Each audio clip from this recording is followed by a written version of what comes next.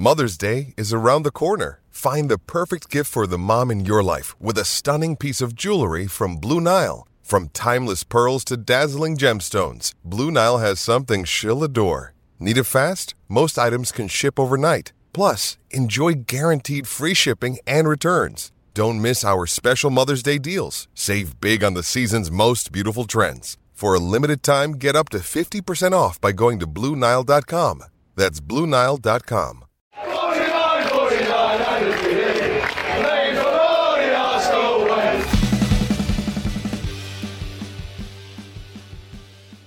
Hello and welcome to the Arsenal Way, back again for another episode of our Arsenal Agenda series, joining you every weekday morning, 10 a.m. UK time. Very happy to be joined by Bailey. How you doing, mate? You good? You well? Yeah, I'm all good, TC. How are you, mate? Yeah, not bad. Not too shabby. Of course, this is our first catch-up since the weekend's events.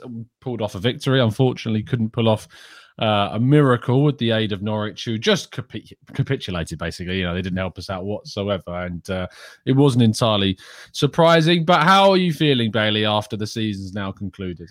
I accepted defeat with the top four straight after the Newcastle game, so I weren't too disappointed. I was just like, let's just get this over and done with so we can focus on next season. I've had enough of Champions League talk. The pressure, the fatigue got to me, even talking about it so much and focusing on it so much that we needed a break now. So now we've got to focus on transfers and the team for next season. That was my first thought. Let's just look ahead rather than looking backwards.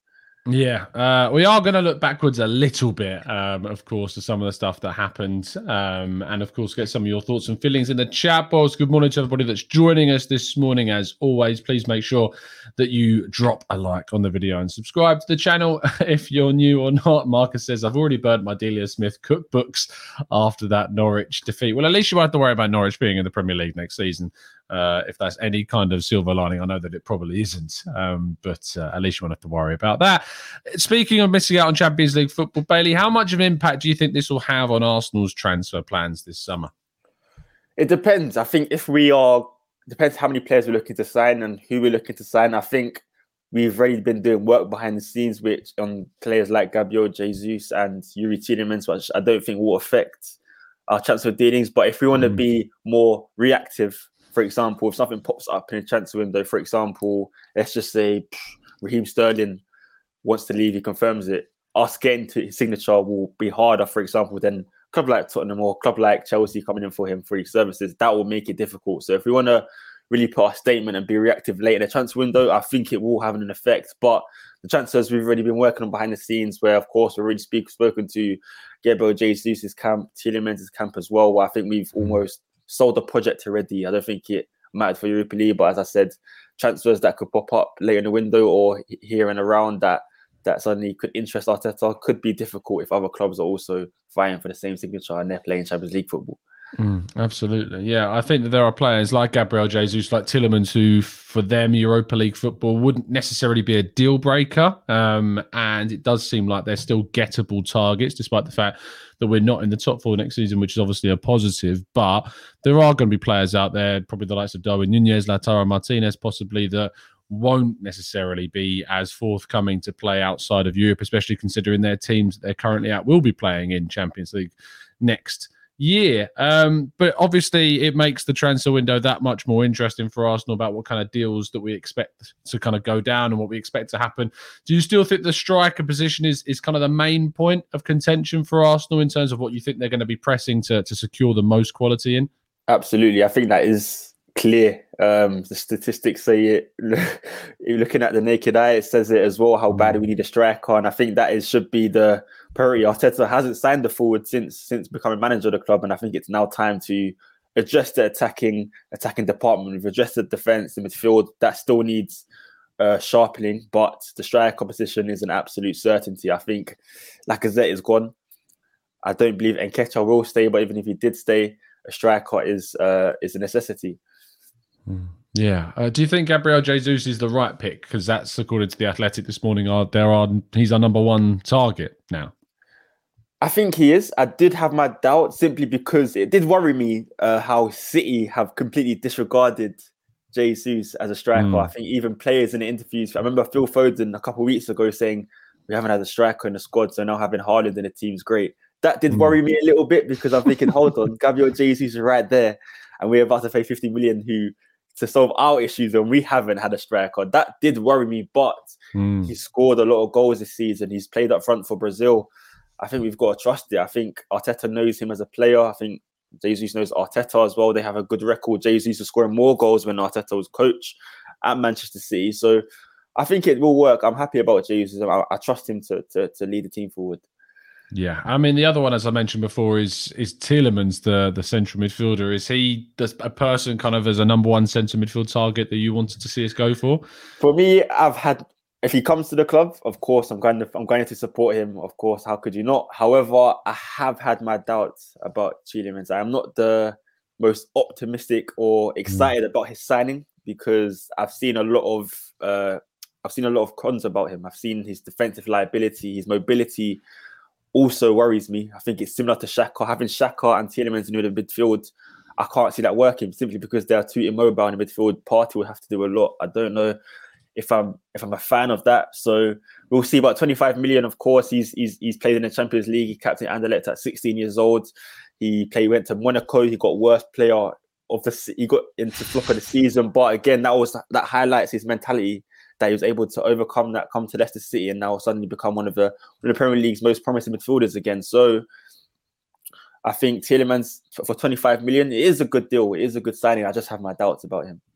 Fair enough. Look, I think Tielemans this season obviously has been a player with his mind elsewhere, and he's not necessarily been able to fully focus on what he may have achieved, say, at Arsenal, with that full commitment to the team, knowing that these contract talks are going on behind the scenes can have a mental impact. Do you want a player that's affected by that kind of thing? That's perhaps an argument that we need to have as well. But what we do know is that he's a quality central midfielder still, that he provides so much to Leicester, has taken them to a position, where they've won that FA Cup and qualified for Europe before, using him as a key part of the central midfield, and only looks to be getting better. So in terms of the possibility of signing a Premier League quality central midfielder, Tielemans definitely falls into that bracket and could be available for as little as £25 million, which would be, in my mind, a pretty savvy and business savvy piece of business. So we'll have to wait and see what indeed does happen with that. Being pointed in the direction, though, towards the Athletics kind of breakdown of Arsenal's transfer window. And a name that has come up again is Adam Hložek of Sparta Prague. He's been linked to Arsenal in the past. I think he was linked actually a couple of years ago, and he was only 17 years of age. Nothing happened. Bayer Leverkusen look more likely to get him in, and we look close to getting in that Marquinhos deal as well. Do you kind of expect these types of deals still to be taking place, despite we having such a high number of young players? Do you still think we'll move for these types of 19 and 20-year-olds? I still think so. I think it's natural now in Arsenal's process to sign young players to build them up for the future. I know Adam Hložek as well. I've heard a lot about him. Apparently his potential, he's got a very high ceiling. I believe he can play a striker on the wing or even behind the striker. So he is quite versatile in his positioning. So if a good player like that becomes available, you're going to sign him regardless of who you have at the club. I think it's important to sign those players because you need to build for the future at the end of the day. And if a young player is available who's better than young players who are already at the club, then why are you not going to go for it? That'll be a big miss. Absolutely. The other kind of question I want to ask before we go to some questions in the chat box was about a surprise position that you think we might go for that no one's really talking about. All the focus is on fullback and centre midfield and striker, but is there a position that you think may surprise people that we end up going for? Possibly centre back. I think the centre back position could be one because we don't know what is going to happen with William Saliba. Recent reports have worried me a little bit. I know some headlines have been taken out of context, I must say, but it's some other sources as well saying that Saliba's unsure about his future. So we'll see with that. But even if Saliba does stay, I believe we should be signing a fourth centre back. I think Rob Holding, his time at Arsenal, I think it's come to an end. I think I'd like to see him moved on now, and I think we should bring in a centre back regardless. But again, the full-back position, centre midfield, and strikers must be addressed first. But watch out for the centre back position. That's what I'd say. Yeah, absolutely. No, we should. The centre-back position, I think, maybe is more of an experienced figure we should look to. I've talked about Kalidou Koulibaly at Napoli, 1 year left on his deal, available for around £25 million. Supposedly, he could be a really sensible option to be as kind of a focal point for those young defenders coming through. And I mean, Gabriel is, linked to Juventus. Is he going to leave? We'll have to wait and see. I don't think he will. I think this is certainly kind of one of those classic he's getting into a position where a new contract's going to need to be offered, and these types of things see those deals pushed through a lot faster. Let's jump into the chat box and go through some of your questions. Simon says, do you think the owners have a financial strategy of mediocrity to maximize income versus expenditure? Champions League equals big players with big prices and wages, which outweighs the Champions League income. Basically asking, is there any kind of conspiracy around us, not getting the Champions League, which means we don't have to spend big on big players? Is there any weight in that at all, Bailey? No, not at all. Not at all. I think you play football to get the best prizes. I don't think you can go into a match saying, okay, boys, look, we don't want to maximize we don't want to financially stretch ourselves, so let's not win this game today, and then we'll focus on the next. I don't think that's possible, so I'd say no. You? Yeah, I tend to agree. I don't think there's any. I know that we don't want to like her all that much, and we've got our worries, but I think that takes it to another level. Max says, Tom, this is a question for you. Why don't you rate Osimhen highly enough? Schick is a great player, but you have to admit Osimhen is a better player, has a better goal expectancy, is younger, faster. Look, I don't talk about expectancy, mate. I talk about goals, and if we're going to talk about goals, you just have to look at the goal record for both players to see why Schick is so much better than Victor Osimhen. I want a player who's in his 26. Younger doesn't mean much to me. We've had younger players this season that ultimately have led to bottling, a top four race because they haven't got that experience. I want a 26-year-old forward that the strikers and the players around them can look towards for that inspiration, for that consistency. And I actually would much rather see Patrick Schick arrive, and you could get him for significantly less than what you'd have to pay Napoli to get Osimhen. 100 million quid? Are you mad? No chance. Not a chance. I see you nodding along though, Bailey. Go on. I'm paying. I would pay that money for Osimhen. He is 55 million for Schick or 100 million for Osimhen. I'm taking Osimhen. I am taking Osimhen. Schick has shown me enough that he will not succeed at Arsenal. Like what? He's had two spells at two clubs where he hasn't. No, let's not talk about the past. Let's talk about the here and now. What's he done this season? Because he needs to find a team that is perfect for him. Whenever he comes to Arsenal, suddenly we don't play to his strengths, or it's not in his favour. I think he needs everything to go in his way. Osimhen has got the ability where he can adapt. He's a complete forward. He can do everything, and he will take Arsenal to that next level. I promise you, TZ. You promised me. Promise you. Well, they both played 27 league games. Osimhen has 14 goals, while Schick has 24. 10 more goals, and yet you'd pay 45 more million pounds to bring him into the team. Wow, that is commitment. Mark says, thinking about going forward, is our first 11 good enough to compete with City and Liverpool, etc.? If not, who needs to be replaced to bring us up to that level? I think we all know, Mark, that it's not. Specifically, though, which players do you think would stay in a starting 11 to compete with those teams?